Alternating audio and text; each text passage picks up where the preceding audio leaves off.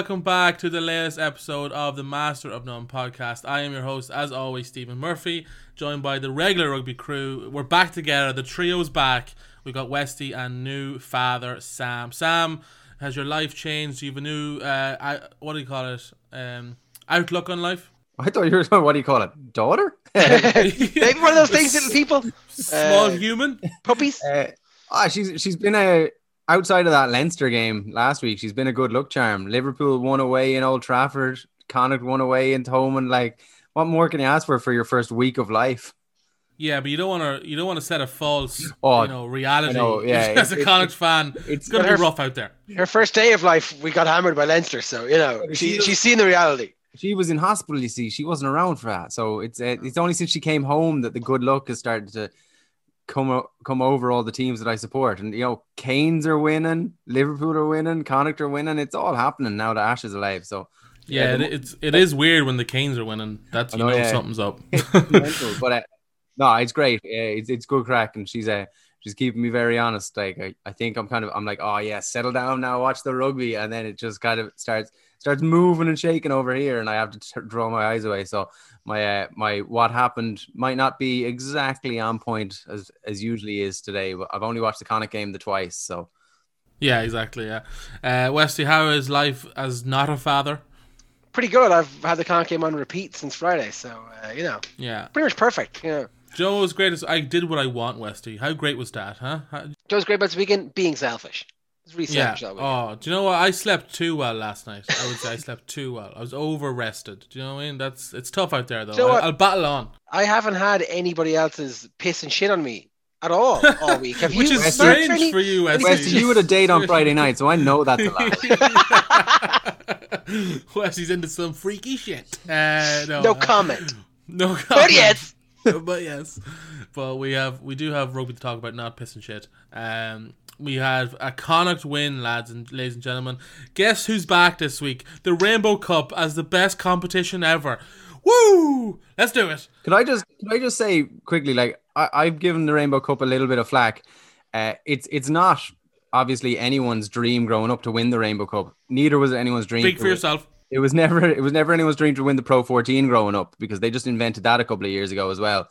But one thing I think is, like, the more people say it's not a great competition, the worse it's going to get. Like, it's the only rugby that's on. This time last year, we were giving out because we were watching Rugby Bio, or like gold rugby on Air Sport, and there was nothing on. We might as well embrace it, especially now the Connacht are back winning.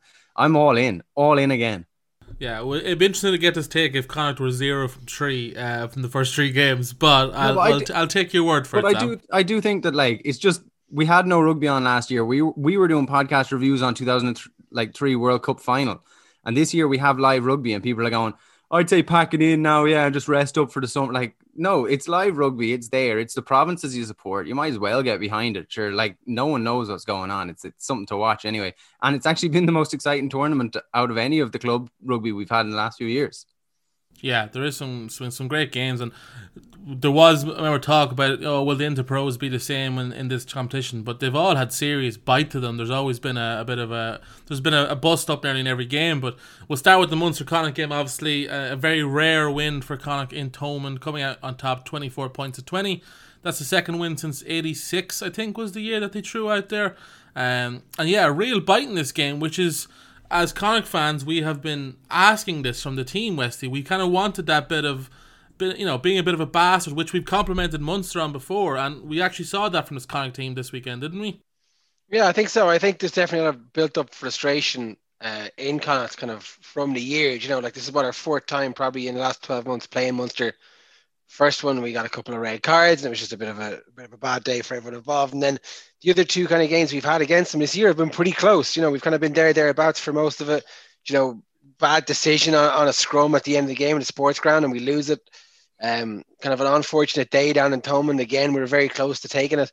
So I think this one was probably the one that got at them the most, in terms of something that we'd left behind during the season, a fixture that we definitely had the opportunity to win. And I think we're good for that. I think a lot of the Interpros Connacht seem to always do have a little bit of bite in us, a little bit of fight. But I don't know, man. I'm sorry, I'm a forward. I'm a bit old school. I fucking love the niggle. I love the in your face.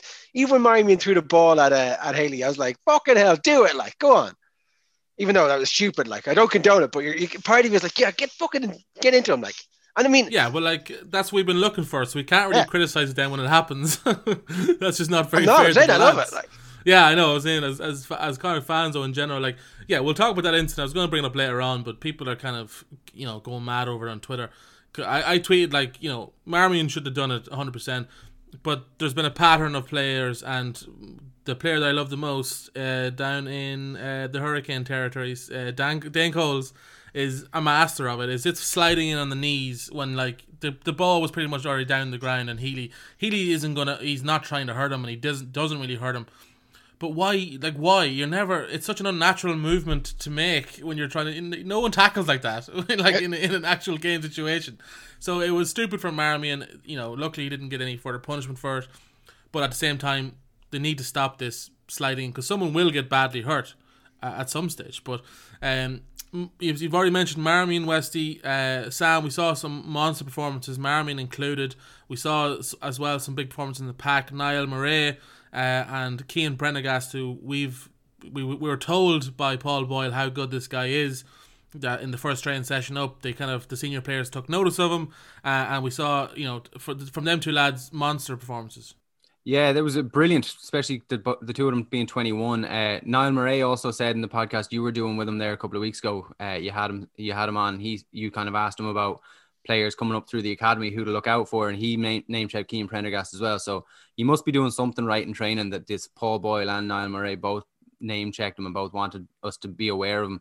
We've seen him in kind of fits and starts this season. He's been very, very good, probably stand out for the Eagles in the two games I've watched, like head and shoulders above the rest of them, including the other senior pros that are in that Eagles team.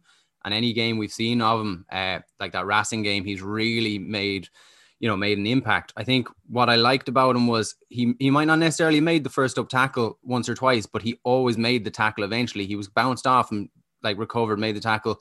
He looks like he can run in that like kind of short, built up sort of busy area around the ruck, and so does Niall Murray as well. He looks like he's a bit of a dancer on his feet as well. So the two lads, they were two absolutely exceptional ones, but I actually genuinely, it sounds really cliche to say after a win, but I think that every man to the 23 had a really, really important part to play in that game.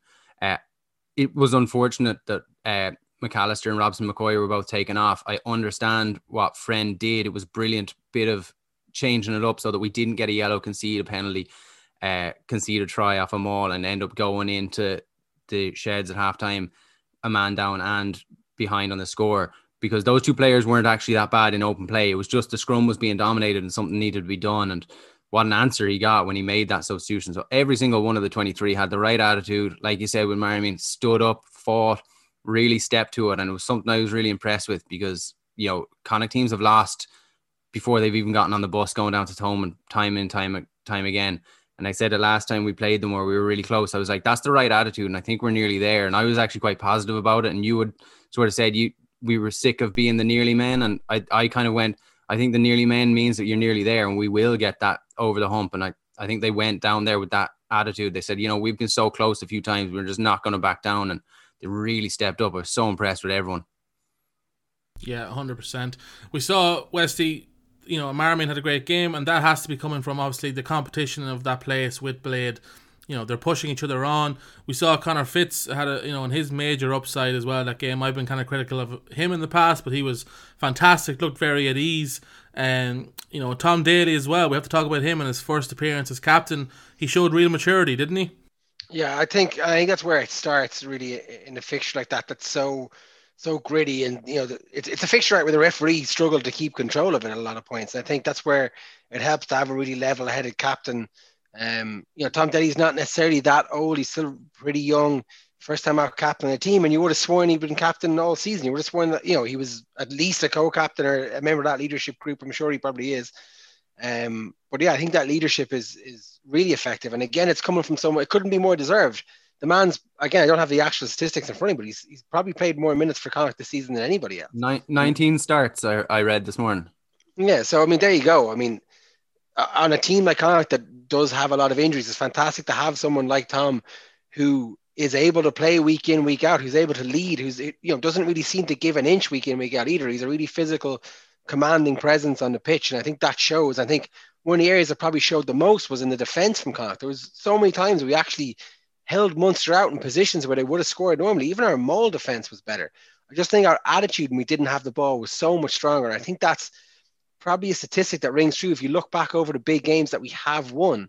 When we do control ourselves in defence, when we do kind of tighten up, let's say inside our own kind of 22-meter line and start playing a bit smarter and stop giving away stupid penalties and picking our moments to go for that turnover ball, that's when we really hurt teams. And I think especially with a team like Munster, who are so good at that jackal threat and so good at the breakdown, to get a leg up in that battle was so important to win it. Exactly. The line speed was incredible from start to finish as well.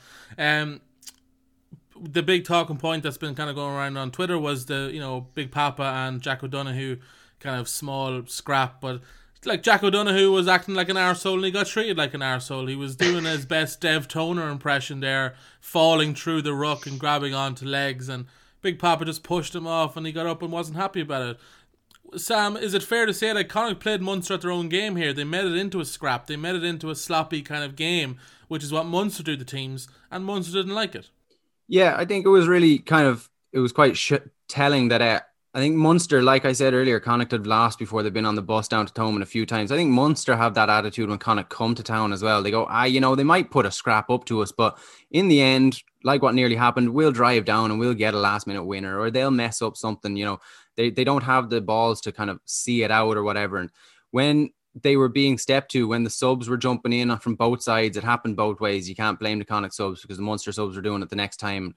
Like when push came to shove, I think Munster were a bit taken aback by the fact that Connacht stood up for themselves and the fact that we kind of gave them that little bite back, and there was a bit of niggle. And like Damien Diolande had Tom Daly marking him, and he was not giving him an inch, and that sort of stuff all added up. So that came probably from frustration by Jack O'Donoghue. He will know himself that was a silly thing to do, and he cost his team potentially the win. But the try that was there, the ball was down and they went back to it. I was watching it going, Jesus, sign him up for the Galway Warriors, because that was an O-line block if ever I saw one. He pushed me man right out of the way of the running back. But watching it was surreal. You're like, he can't do that's not allowed. Like, it was so strange. But then but what happened was he was hanging on to him, much like CJ Stander was hanging on to Owen Farrell was hanging on CJ Stander before. It was like he was hanging on to his leg. Big Papa, there's a word being thrown around on Twitter, slap. I didn't see a slap. I saw him trying to shrug him off. I saw him pushing him a little bit. If it was a slap, it was the tamest slap ever. If you got slapped by Big Papa, you're going to know about it. Like, but and then he decided to get up and shove him, and for his own sake, I'm glad that Big Papa didn't react. And for Connacht's sake, I'm really glad that he did, because it cost him a try. That try would have been scored if he hadn't have done that. That was a steamrolling run, and he was just unfortunately silly error in judgment. Can't really blame him. We've praised Jack O'Donoghue this season a lot. Like, he's a great player. They're all very good players, but I think Munster were taken aback by Connacht standing up for themselves. And I think that it's kind of like the little brother finally, giving a dig back to the older brother. I don't think that they liked it too much. And, there was a few of the heads went, and the ill discipline cost them in the end, and that was the only thing that cost them. If they want to blame anything else, they can if they want, but I really just think that the ill discipline, the decision making, and a lack of execution were what cost Munster in the end of that game. Yeah, I totally agree that whatever you said there, Sam. And Westy, we have seen Munster players come out, Munster fans have come out since, and a lot of them kind of blaming the referee. And you saw CJ Stander come out and criticise the referee after the game, saying that he's on the way out soon, so he can do it. His quote when he said his quote was it seemed like we were playing against more than 15, and I was kind of laughing to myself. I was like, yeah, you were. You played against a really good 23, and that's what won us the game. Our bench made a huge impact and won that game. Yeah. And then O'Mahony was also kind of talking to the referee constantly afterwards as well. What did you think, Westy, of the refereeing performance? Look, we've kind of said it before. Like, I don't think the overall standard of refereeing in the league is kind of as high as it should be. There does seem to be a bit of inconsistency there. But I do honestly think, most of the time with poor refereeing decisions, it tends to come down either way. It tends to come down kind of a balance on each side. You can't really say that one team necessarily is getting drastically favoured It does happen every now and again. Now you do see odd decisions made, but I think, as Sam said, it was Munster's ill discipline that got them. Like Peter Mahoney gave up talking to the ref halfway through the game, and you're kind of like, well, that's not going to help. Like, if you're getting fed up with the ref, then you have to adjust your behaviour to deal with ref. That's not how. And I'm surprised at that, because I think Peter Mahoney's a fantastic captain. I was surprised that he wasn't Ireland captain 5 years ago. I think as a leader and as one of the senior men on that team, you have to be better than that.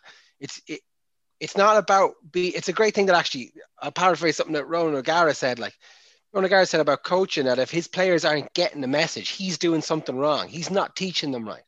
And it's the same thing with the ref. If you feel a ref is turning against you, you're not behaving right towards them. You have to adjust your behavior. These teams they research the ref as much as they research the opposition. They should have been fully aware how the game is going to be ref, and they should have adapted when they started to lose it. You're never going to change a ref's mind by constantly shouting the same thing at him when he's telling you to be quiet and let him tell you his decision. So I think Peter Mahoney, to a certain degree, I don't want to say let himself down, but he knows far better than that. He kind of probably let as you guys said, that kind of played them at their own game. He kind of let Connacht get under his skin, and that negatively affected their relationship with the ref. That probably made it more difficult for them to get their point across. Now, again, I don't think the ref was overly biased. I think a lot of stuff, I think there was odd decisions on both sides, and I do think that we had a Limerick TMO who almost tried to take the game from Connacht at the end. But, she was. I was like, what? No, shut up. I do think that like the overall ref standard isn't great, but I don't think it's bias or against one team. I think you have to behave better with a ref if you're going to start giving out about reffing decisions. But it's quite telling that the Pro 14 had one reffing representative at the last World Cup, and that was Nigel Owens. He's retired now. We see Frankie Murphy the occasional time being a touch judge in Big Six Nations games. I think that there is definitely a weaker standard of reffing in the Pro 14. It's one of the downfalls of the league, and we've talked about it a lot on this podcast. But I think it's extremely telling, because it's regularly something we talk about in this podcast, how the ref wasn't biased, but how he was poor and didn't have control of the game, and didn't at the weekend as well. But there was only one pundit before this week talking about it, because it was happening quite significantly to Connacht for the last few months and years. And that was Bernard Jackman. And he was talking about it nonstop, saying that the reffing was poor, and no one ever had an issue with it. And then the second it affects another team, and the second it negatively affects another team, it's all over front headline news, and like Off the Ball are doing specials on it. And I think it's kind of quite telling that like we've been shouting this out for months about the standard of reffing and how it negatively affects us and both teams, and just the standard of the games we're watching because it's poor refereeing. Refs don't seem to talk to their touch judges at all. Touch judges don't seem to interject at all. And it's quite unfortunate. But I don't, watching back on the game, and Alan Quinlan can tell me to watch back on the game all he wants on the Off the Ball. I did, and I still didn't see it being biased. I thought it was poor lack of control, but there was no bias to it. The one questionable decision for the crossfield kick was questionable enough that I can give it the ref probably, like, whatever happened, the TMO decision was made. It's not blatantly wrong the way everyone seems to be making out the way it was. And other than that, the offside line was ref the same by both. Both teams lived offside in that game. And if the ref is allowing you to do it, you do it. And Munster were just as guilty of it, but their defence wasn't as, determined, or wasn't as aggressive as ours was. So it looked worse from our point, but they can watch it back all they want. It was a poor refereeing display, but it wasn't a biased refereeing display at all. Yeah, exactly. And personally, I think it's fantastic that we're talking about Connacht being cynical in areas. Like, that's what we've been crying out for. Like, the best teams are cynical. We've mentioned before about Leinster. They get away with so much. Maro Itoje lives on the offside line, is what makes him such a great player. And this year he got called for it, and everyone was saying it was a poor year for him. Like, that's the differences. And if Connacht are like that, then I'm all for it. So it's brilliant. But enough about that. Looking at the table here, lads, Connacht sit kind of mid-table at the moment, but they are on 9 points. They have 2 remaining games. One is Benetton and Ospreys, I believe. Yeah. Who are both, Benetton sit currently top of the table on 14 points. And then Ospreys sit third currently on 10 points. But Westy, 2 teams very much in contention, but 2 very winnable games for Connacht. Yeah, I think definitely winnable games. And I think we kind of have to look at them both. They're kind of both mirror images of each other, really. So you've got Benetton, who will have the wind at their back now. They've got off to a really good start. They will also be pretty annoyed that we stole a game from the death of them in Italy earlier during the year. And then hopefully you'll have the counter then for Ospreys. We should be pretty annoyed that we lost a game that we really should have won against them back in the sports ground a couple of months back. So again, the worrying thing for Connacht, and it goes beyond an anecdote at this stage. we don't seem to follow up big performances. I mean, we do tend to lose after we win, especially when it's a close victory. So you would hope now that this is, again, we've said it before, but there's another point in the season where we need to change that narrative now. We need to take, I think is it this weekend or is it next weekend? Next weekend. The European rugby's on this weekend, isn't it? Yeah. So we have a bit of time off to compose ourselves. We'll probably see a decent amount of rotation in the squad again. I think Friendly is looking at this competition the right way, in that although we want to get victories, we do want to keep doing what we've been doing all season and build the depth in our squad. Maybe give lads like Prendo and Murray more time to develop and grow. Prendo. When did we start calling him Prendo? Friendo, is it? Yeah.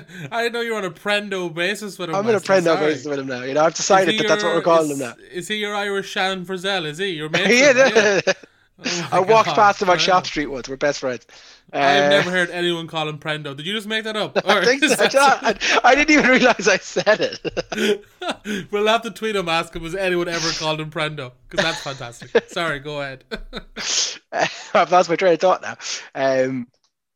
What was the question? Yeah, no, they're two winnable games, but two tough games. Two games we can't really afford to underestimate either, right? We need to go into them with level heads. We need to go into them seriously. And look, it could be a very interesting competition if we win them both. Thankfully for Connacht fans, it is an away game, so that's good, because at home Connacht have lost, I think, unofficially 20 games in a row.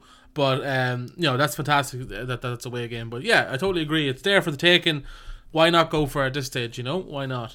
We've got a few questions. Just unfortunate. Much like the actual Pro 12 this season, it's just a one-off final. Whereas, it looks like Munster could probably get it, or Leinster or Benetton.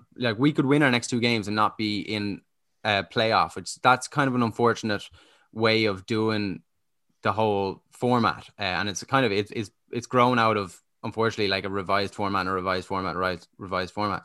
But for me, it'd be nice to be playing towards something like, if we don't get a bonus point against Benetton, that's us out. We can't get first, so that's us out of it.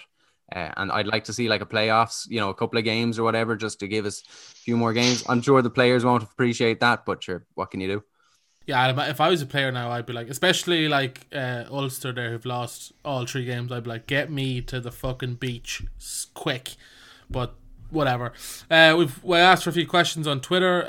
We got a few in, all about Connacht, obviously, so there's no point in waiting till later on. First one is from Fionn, who's actually changed his name, I only realised now, on Twitter, to Fionn Rainbow Cup is great. So Fionn, thank you very much for realising now that it's great, but be prepared to change that in 2 weeks' time. He has said, any guesses / wishes on the replacement for Quinn Roux? We haven't heard really there's nothing has been kind of said on the names, but I think we all agree we want, apparently the budget is there for a player of Quinn Roux's standard, so I think we're all hoping for an NIQ that's a big second row that can really help out in the Maul, Westy, isn't it? Yeah, I think, I might even take Donnacha Ryan at this stage, really, to be honest with you. Friendly was asked about him on the press conference during the week, and he's still in contract, so okay. It's obviously something they thought about, but it's no-go. Yeah, as if there was an Irish, I hope we don't get Devin Toner, but if there was an Irish qualified lock out there with a good level of experience, I'd be open to it. But as I've said before, I think the key for us now is to bring in an already established player, someone who maybe has a bit of international experience, but at least has experience at kind of high level competition. I can't think of anybody off the top of my head who's kind of out of contract, but you'd love kind of maybe the likes of a Johnny Gray, or somebody who's just kind of in and around, just falling out of maybe rotation for that. And I think Johnny Gray's actually come back into the Scotland squad, but somebody at that level who maybe he was a year or two ago when he was playing in the Premiership, where has international experience, has played around a little bit, has experience in different leagues, and has high intensity competition experience.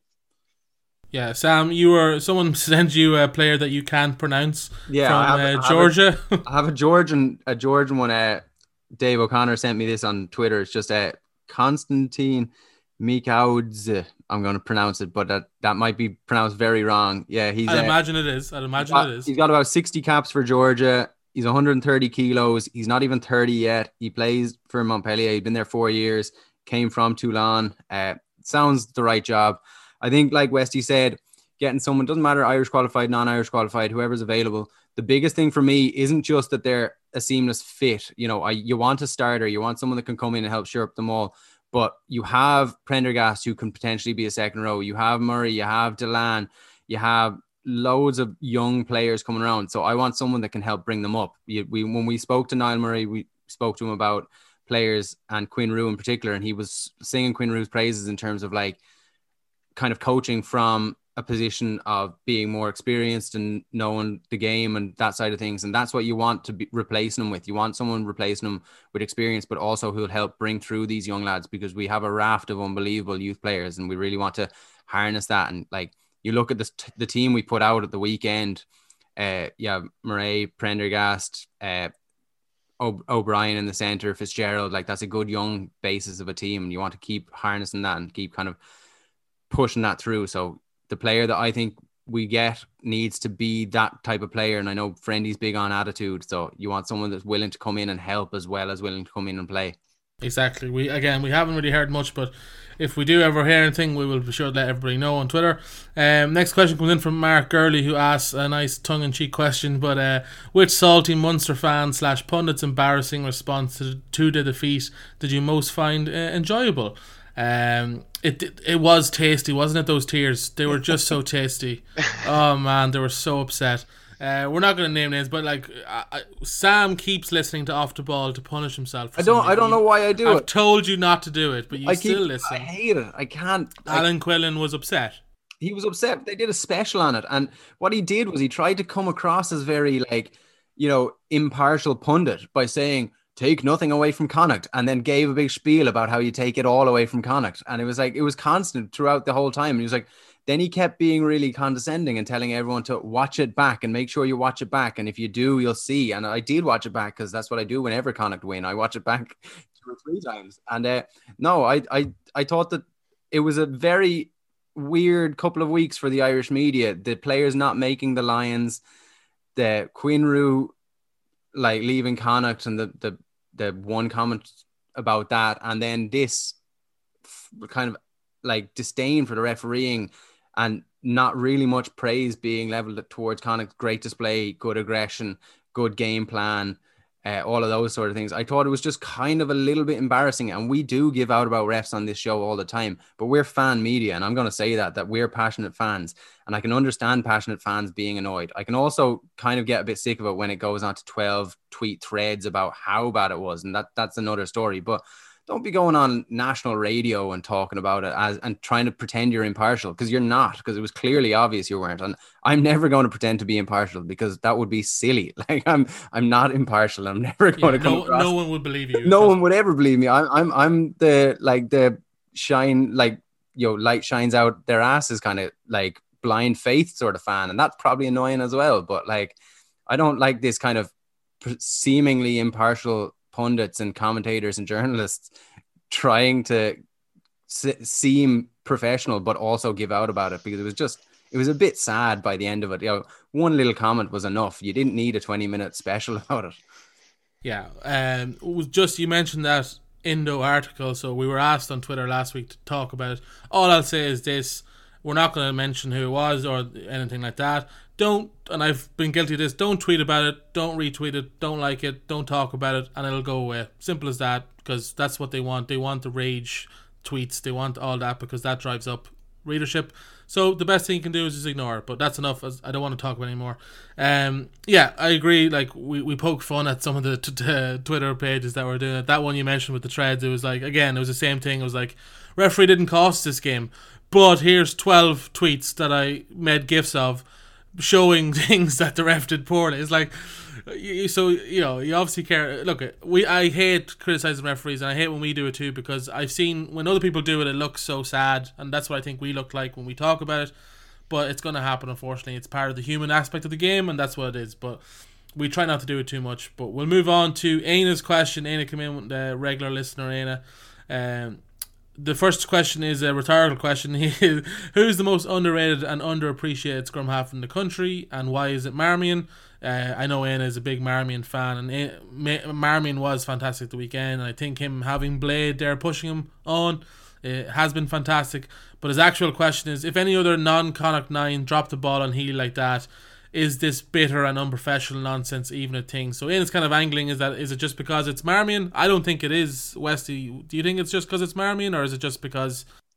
I don't think it's just because it's Marmion. I think if anybody did it, like, everybody would kind of tut at it if any scrum half did it. I think it's probably still being talked about because it's Marmion, and people see him as having a kind of, maybe been a bit sour about not being in the Ireland squad, which I don't think he is. I think he's, he had bad form of injuries, and I think this year he's been working up to a really good quality, and I would be surprised if he's not called on for Ireland again. But as you say, it's a great competition between him and Blade. But no, I don't think it's overly directed at him personally. I think even me, and I'd say Sam as well, who are really biased, can admit, like, that's a pretty stupid thing to do. Like, you've got to try. Like, he's, you can already rub that in his face. You don't have to throw the ball at him. But maybe it's, again, one of those things that has been now loaded against Connacht because it was such an out of control game, and the ref had no control, and Connacht got away with so much, even though it led to a penalty kickoff, which is a pretty good punishment. Yeah. By the way, Sam, I think we've talked about this. If Craig Casey had the game that Marmion had, the Irish media would have wet itself. Like, they would have been so happy. Like, why is it with Marmion that he does tend to get overlooked? I don't know. Like, I'm sick to tired of saying it. Like, Casey is a great player, lots of potential, but we're in Ireland, we have this weird obsession with making 21-year-olds into stars. Whereas, like, rugby players mature at 24, 25. Sexton was in the Irish team kind of getting towards 26. Like, you don't need to be the be all and end all at 21. Casey should be allowed to grow. And, like, same way, like, Blade is a couple of years older than him. Blade regularly has games like that. It doesn't get talked about. It happens all the time. I'm not taking it away from Casey, but there was a noticeable difference when Murray came on. I thought Murray was probably the best player on the pitch when he came on. Unfortunately, the rest of his team kind of weren't up to the same standard he was, because I thought he was running it very well. But if Casey had the game like Marmion had, you'd be like, fast track him in for the Italy game, all this sort of ongoing narrative. I think Marmion plays like that more often than not. I think he doesn't get the credit he deserves. I'm blue in the face saying it. I genuinely think that all of them playing on form to their best of their ability, taking match-winning goal kicks away from them. I think Marmion is the second best scrum half in the country behind Conor Murray. And Conor Murray had 2 years of not playing to his own standards. And during that time, I think Marmion was the best scrum half in the country, but he just doesn't kick winners. So he's not a headline scrum half, and he doesn't necessarily play with a team that wins all the time. So he's not getting the headlines as much. But I thought he was criminally left out of that Ireland squad. And it was funny. It was the first time I've ever heard the mainstream media talk about a Connacht player being criminally left out of the Ireland squad. And there was like people like Brian O'Driscoll actually stepping up and saying Marmion should have been in ahead of Luke McGrath, which I was very taken aback by, because I didn't think he'd ever side on that. But no, I think he's so consistent. He's such a good player, and this competition with Blade at the moment is just bringing the best out of him after a tough year with injuries. It's not sour grapes the way people want to put it. He's just playing back into form. He's trying to get back to form. Unfortunately for him, that moment with Healy, that was a weird moment, because that happens a lot, like you said earlier, Smurf, and players should be allowed to react to it, because there's no need for it. The unfortunate thing for Marmion is he reacts to probably the softest example of that happening. Like, Dane Coles flies in, studs up and hits people, and people don't react, and it gets talked about and nothing happens. But Healy really was very, very soft version of that happening. If Healy had done it the way some players do it, and hit him properly and actually hurt him, I think the conversation would have been like, yeah, Marmion had every right to do it. But because it was so soft, it actually looked like Marmion reacted to something that he thought was happening as opposed to did happen. And that's just unfortunate. And it was the slightest little black smudge on a brilliant performance. He thinks two moves ahead of most of the pitch. Like, Marmion is such a smart rugby player, and it probably is unfortunately not appreciated enough because he plays for Connacht, and sometimes his players can't keep up with him. Agreed. The last question comes in from Kenny, which is fantastic and made me laugh out loud. Sam, you'll appreciate this. Wesley, it's a soccer question, so I don't know if you'll get it, but now that Leinster won the FA Cup after winning the league in 2016, are Connacht destined to lift the Rainbow Cup? I think so. I like that. That's good. Yeah, I like that. Westy, do you get that? No comment. Leicester, they play soccer in England, Westy. So that's just to give you some backdrop. Yeah, no, the year they won, we won the Pro 12. Yeah, well, I remember stuff. 2016. So the Rainbow Cup is now the FA Cup. So is it going to become a yearly thing? And every year we're going to have to hear the commentators talk about how there's magic about it. And you try telling those fans it doesn't matter, because that's most of what happens at FA Cup games. And the teams don't care anymore either. So thanks to everyone who tweeted in questions. We appreciate it. And we'll try and do that more often when it comes to podcasts, because we always get questions. So, but we'll move on to Leinster versus Ulster. Before we move on, can we just mention Stephen Fitzgerald? For a second. Sorry, of course, I forgot. Thank you, Westy. Yes, the sad news today that he will have to retire at the end of the year due to injury. I think it was a horrific knee injury, wasn't it, and several surgeries. Yes, surgeries over the last 2 years. So, 25-year-old came from Munster and played, I think it was 19 times, was it? I don't know the exact stats on his I think it was. But he looked very good in a few games a couple of years ago, and I remember kind of thinking the two of them coming through, he was the older, and I remember thinking, Jesus, himself and his younger brother now both look quite comfortable. It was around about the time when Carty wasn't in the team because he was off form after the World Cup, and I remember thinking, Conor Stephen looked like the right jobs, and he came so highly rated, so I was getting very excited about him. Such devastatingly unfortunate news, and it just shows the reasoning behind a Quinn Roux going off if he does end up going to France or something, getting a paycheck towards the end of his career, because you deserve it, and because you don't know how long a rugby career can last. You know, if you have a good rugby career, you're retired by 36, and that's you wouldn't say that about any other job in the world. So, you know, it's heartbreaking. It's very, very sad. We wish him all the best. It's annoying now that he didn't get a send off at all this season. It's kind of just trying to get back to fitness, and then kind of finding out that you just are never going to is not an easy way to go. Yeah, 100%. Thanks, Wesley, for reminding us. I appreciate that. Wesley, do you want to say anything about that, or are you good? Well, just to kind of echo what Sam said, it's for a young lad, 25, like he probably would be coming to the peak of his powers in the next 2 or 3 years if he got a bit of consistent game time. I think we saw a lot of promise from him, but again, probably didn't see enough back-to-back games to see him get to that potential that he could have. And it's just an awful way to go after, the guts of a year out injured. No, sorry, more than a year out injured. And multiple surgeries, and just to be told that you can't come back, it's awful for the young lad. But he's clearly a fierce competitor. He's clearly a winner. Like he'll succeed no matter what he does, I'm sure.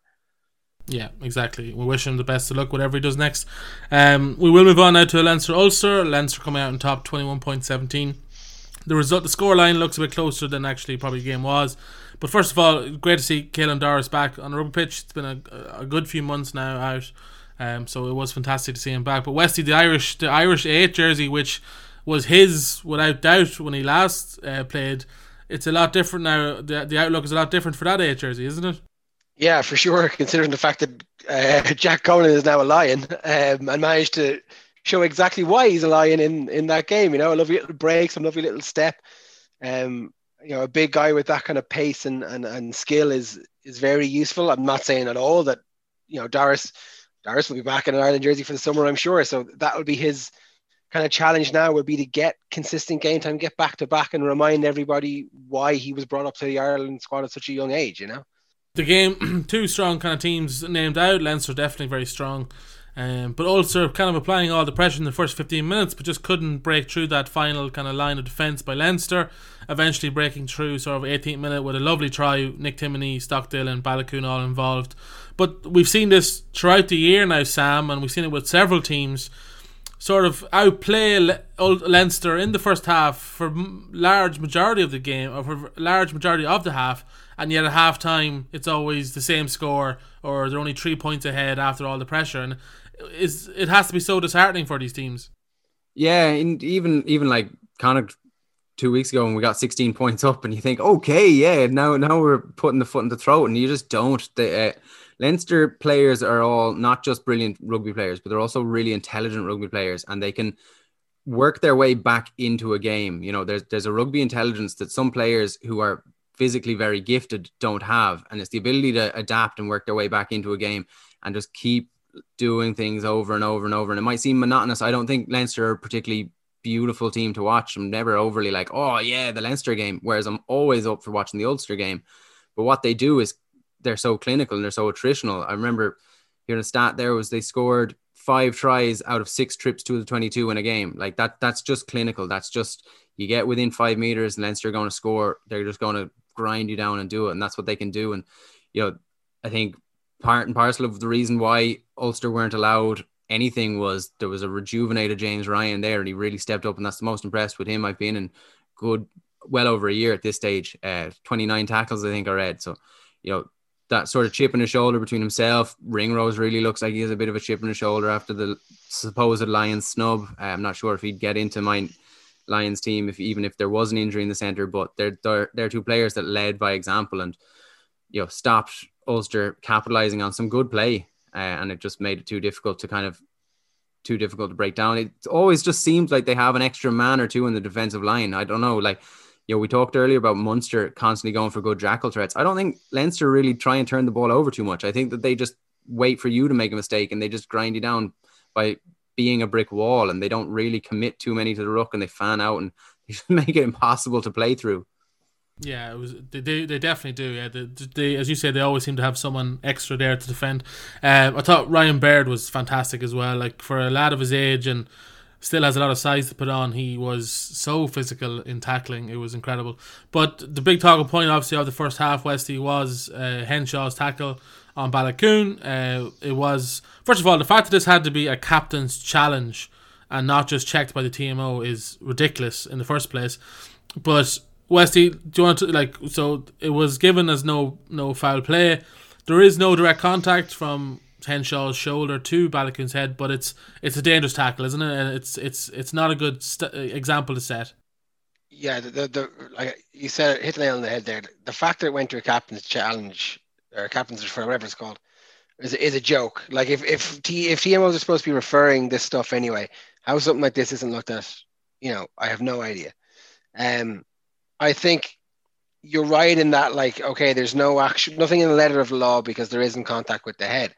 But I think that highlights exactly why the letter of law has to change. Like, the whole point is to lower the body position of the tackler. That's why we're giving players these. That's why we've made it stricter and players are getting red cards now. Even if a player dips, you're still at risk of a red card if you haven't made enough of an effort to dip.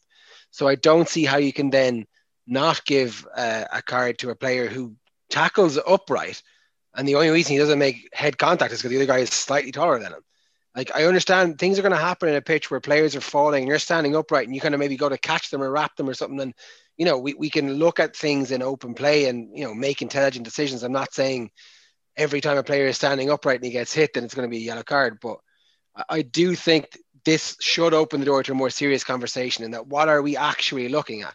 It shouldn't take a young lad like Balakoon to get a HIA to be concussed and out for a month and, potentially worse, for us to take a look at the actual tackles before they happen. This is a great learning experience for young lads where you say, look, he may not have hit him in the head, but he was in the wrong position, so he still got punished.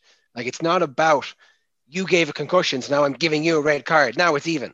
It's the whole point of these cards is to correct behavior. And you're not going to correct behavior if you just wait for every worst case scenario to happen.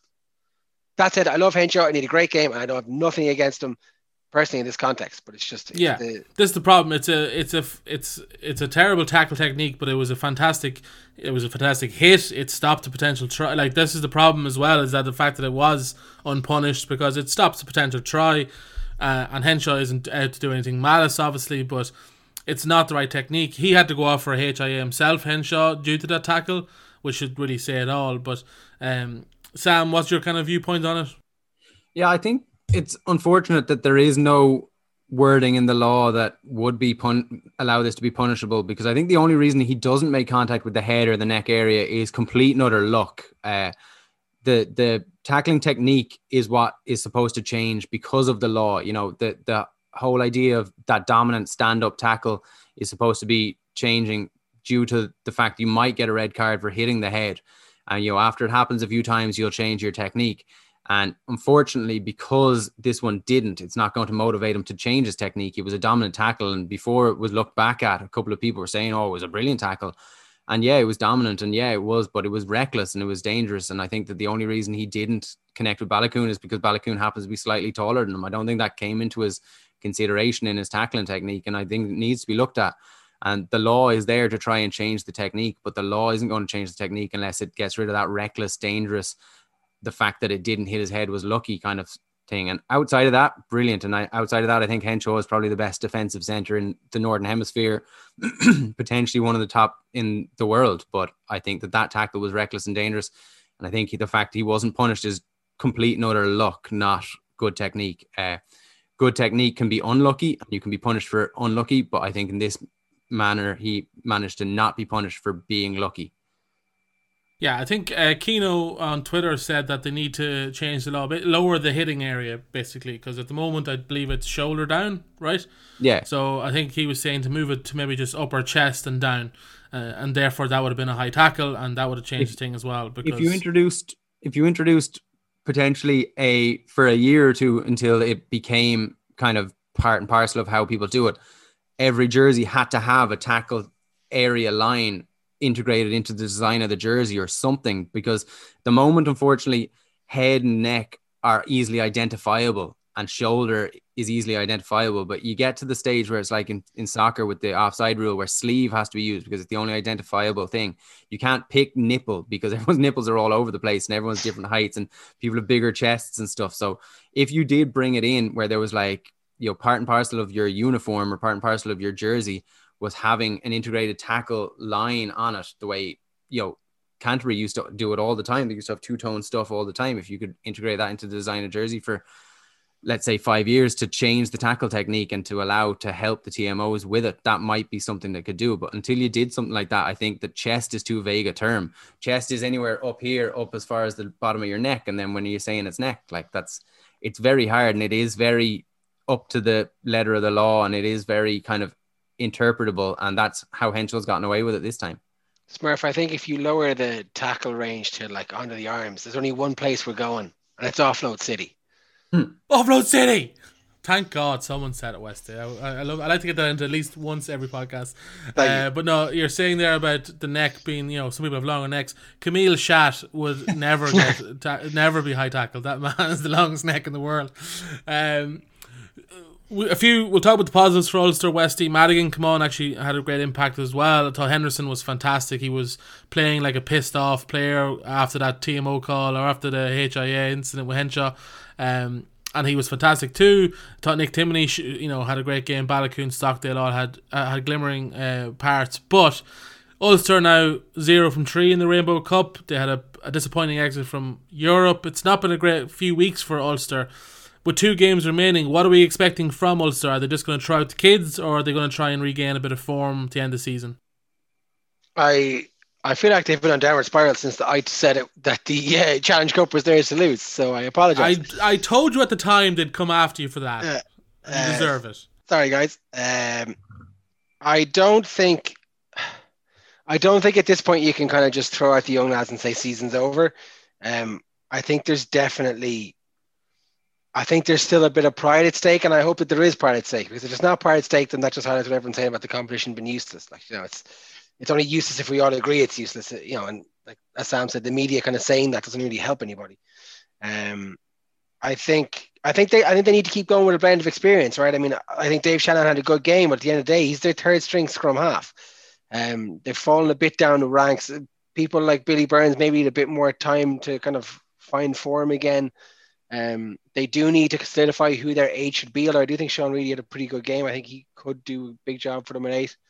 I said Nick Timoney's quite strong as well. But yeah, I think everybody wants to finish the season on a high. I don't think you want to go out with a whimper. I think they need to kind of finish with a bang now, even if their last game is, I don't know, was it Zebre or something?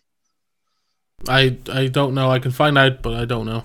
Yeah, so I think there should be and still is pride at stake for Ulster, and I don't think they're going to give up. I think they're in a similar position to us, although they're slightly better off in that they're still building depth. So good rotation in the next few games can put them in a good spot. And then look, it's an amazingly long season when you look back at it. But 2 or 3 more weeks of mixing the old with the young is probably the best way forward for them.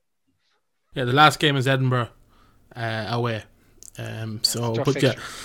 Yeah, no easy fixtures left, that's for sure. But Sam, looking back on Ulster season though, a lot of positives, mostly positive. You know, coming second in a very competitive conference behind Leinster, pushing them the whole way, getting to a semi-final in Europe, and probably should have won that game.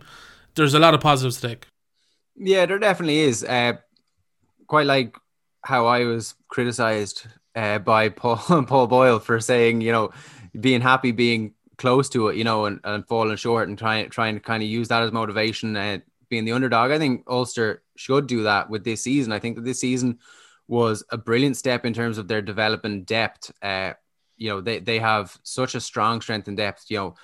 No one's ever going to be able to rival Leinster for strength and depth, but they're definitely the second strongest on the island in terms of the amount of good young players they have coming through that you wouldn't kind of bat your eyes at or turn your nose up towards starting. So I think that was the main positive that came out of the season, was that they developed that through kind of necessity and also through smartly bringing players in one at a time, two at a time. Coming second without the playoff makes it seem worse than it was. If there was a playoff and there was a semi-final, everyone goes, geez, we got to a semi-final, that's great. The Leicester result will grind them. That will really get to them. And that is probably the downside to the entire season. And the Pro, or the, whatever you want to call it, the Northern Hemisphere Pro 14 Rainbow Cup Limited, or whatever it's called, they'll probably just want to forget about it. I don't think that they can pack it in right now. There's 2 games to get there. There's 2 games to continue to rotate players. They've been smart about doing it all season, and they continue to do it at the weekend. So I think that they should continue on for that. But I don't think if they even lost that, it would be too much of a dampener on the season, which I think overly in the league when it mattered was positive. The Challenge Cup, they put up a bit of a fight, and they probably feel a bit aggrieved by it and use that as motivation next year. I think all the provinces have actually used the Rainbow Cup really smartly to integrate a lot of youth. You look at the Connacht team that started the last day and the Munster team that started the last day. There was probably about 8 or 9 first team players mixed with 6 or 7 what you call reserves or sub players on both teams, and it was brilliant to see. And same with this like Ulster team, you're looking at players getting a lot of game time this season, a lot of young players coming through, and that's only going to help them in the long run. So I wouldn't be too upset about the season. I think that the Challenge Cup defeat to Leicester and the manner in which it happened will probably be the thing that sticks with them over the summer, and they'll use as motivation to try and drive on next season. We'll finish on the Southern Hemisphere kind of competitions. We're not going to go into too depth because there's too many games, but Australian teams got an absolute hammering, apart from Western Force, who put up somewhat of a decent fight. Westy, is it too much to read into that after week 1, or is it just a coincidence that the Australian teams all of them got bet? I don't know if it could be a coincidence, really. I mean, Brumbies were pretty close as well. I think that came down to the last kick. I think the unfortunate kind of headline from and I'll caveat this in a second, but the unfortunate headline from the tournament is that first game out, Highlanders, who were mid-table to bottom of Super Rugby Aotearoa, come out and beat the champions, and even Highlanders are still, don't have Shannon Frizzell, they're missing a few players, like it's not necessarily strongest outfit. Now, I will say the finals were the weekend before, and of course Reds are in them. And I do think that the Reds Brumbies final was much more attritional than the Super Rugby Aotearoa final. So you're seeing a bit of a kind of recovery phase for them, I think. But it doesn't look great, Stephen, to be honest with you. And you know what? I was thinking about it earlier today, and I have a busy weekend. I was like, Jesus, will I find time to watch that now? I want to find time to watch it this weekend, or will I take a break from it? So I think that's. No, I will. I caught myself. I was like, no, I'll watch as much of it as I can, as I always do. But I found that thought creeping in, where you're like, the Kiwis have it here, don't they? Yeah.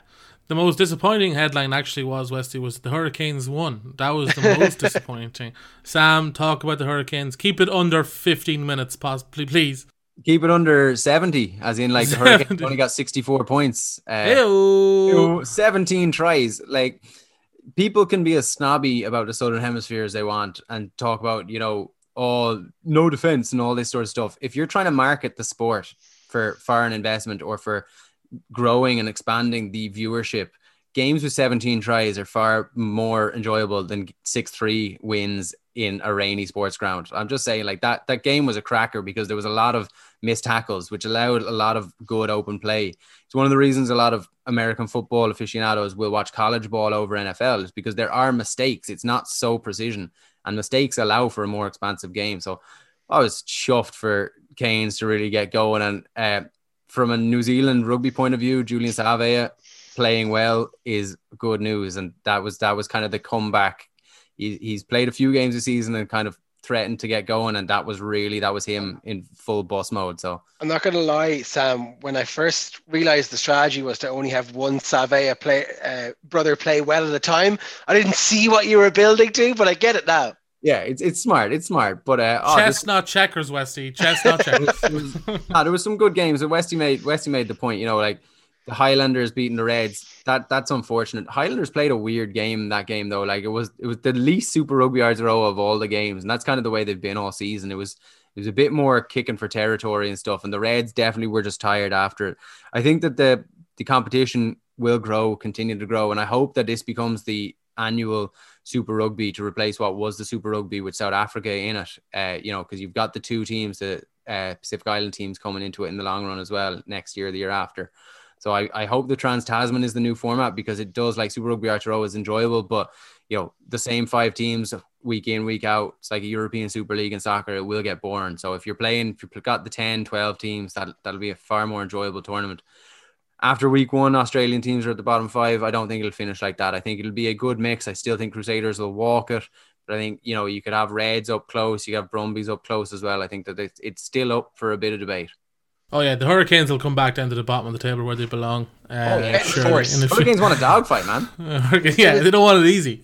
It was typical that as soon as Rob Kearney came back, Force started losing again. That's all I'm saying. A great run of Let it go, Westy. It's been over a year now. It's okay. There was a beautiful blast from the past in the Blues game as well. Stacey Illy, former Connacht player playing for Melbourne Rebels. Like, I like catching up with Connacht players. You see them the odd time, players that played for us popping up all over the place. For Western Force, Kyle Godwin's captain of them this season. And then I just saw that Nuala Dawai, who scored the winner against Wasps, when John Muldoon pulled the wool over the ref's eyes and told him that the new laws had come into play, and the ref said okay, and he touched it down for the try that Cardi converted. He was playing for the Seawolves the other day as well in the MLR. So I like seeing the former Connacht players showing up around the place. It gets me a little bit more invested in teams. Yeah, as well. I just want to highlight Squidge's tweet was funny during the week. He was saying, like, when Hoskins Satutu realizes he's the best player in the world, we're all in trouble. So I thought that was quite good too, because the man is incredible. But that basketball pass was beautiful. Yeah, he's. And to think Andy Friend said we had him signed. He never said that they were close to signing him. They just identified him. That's not what I heard. Yeah, exactly. Yeah, we'll wrap it up there, boys. I appreciate it as always. We'll be back next week, I'm sure. For those who like to listen to the basketball podcast, they'll be starting back up again now that the playoffs are commencing this evening. So keep an eye out for them later this week or early next week. So, boys, appreciate it as always, and we'll do it again next week. Chat to you then. Bye.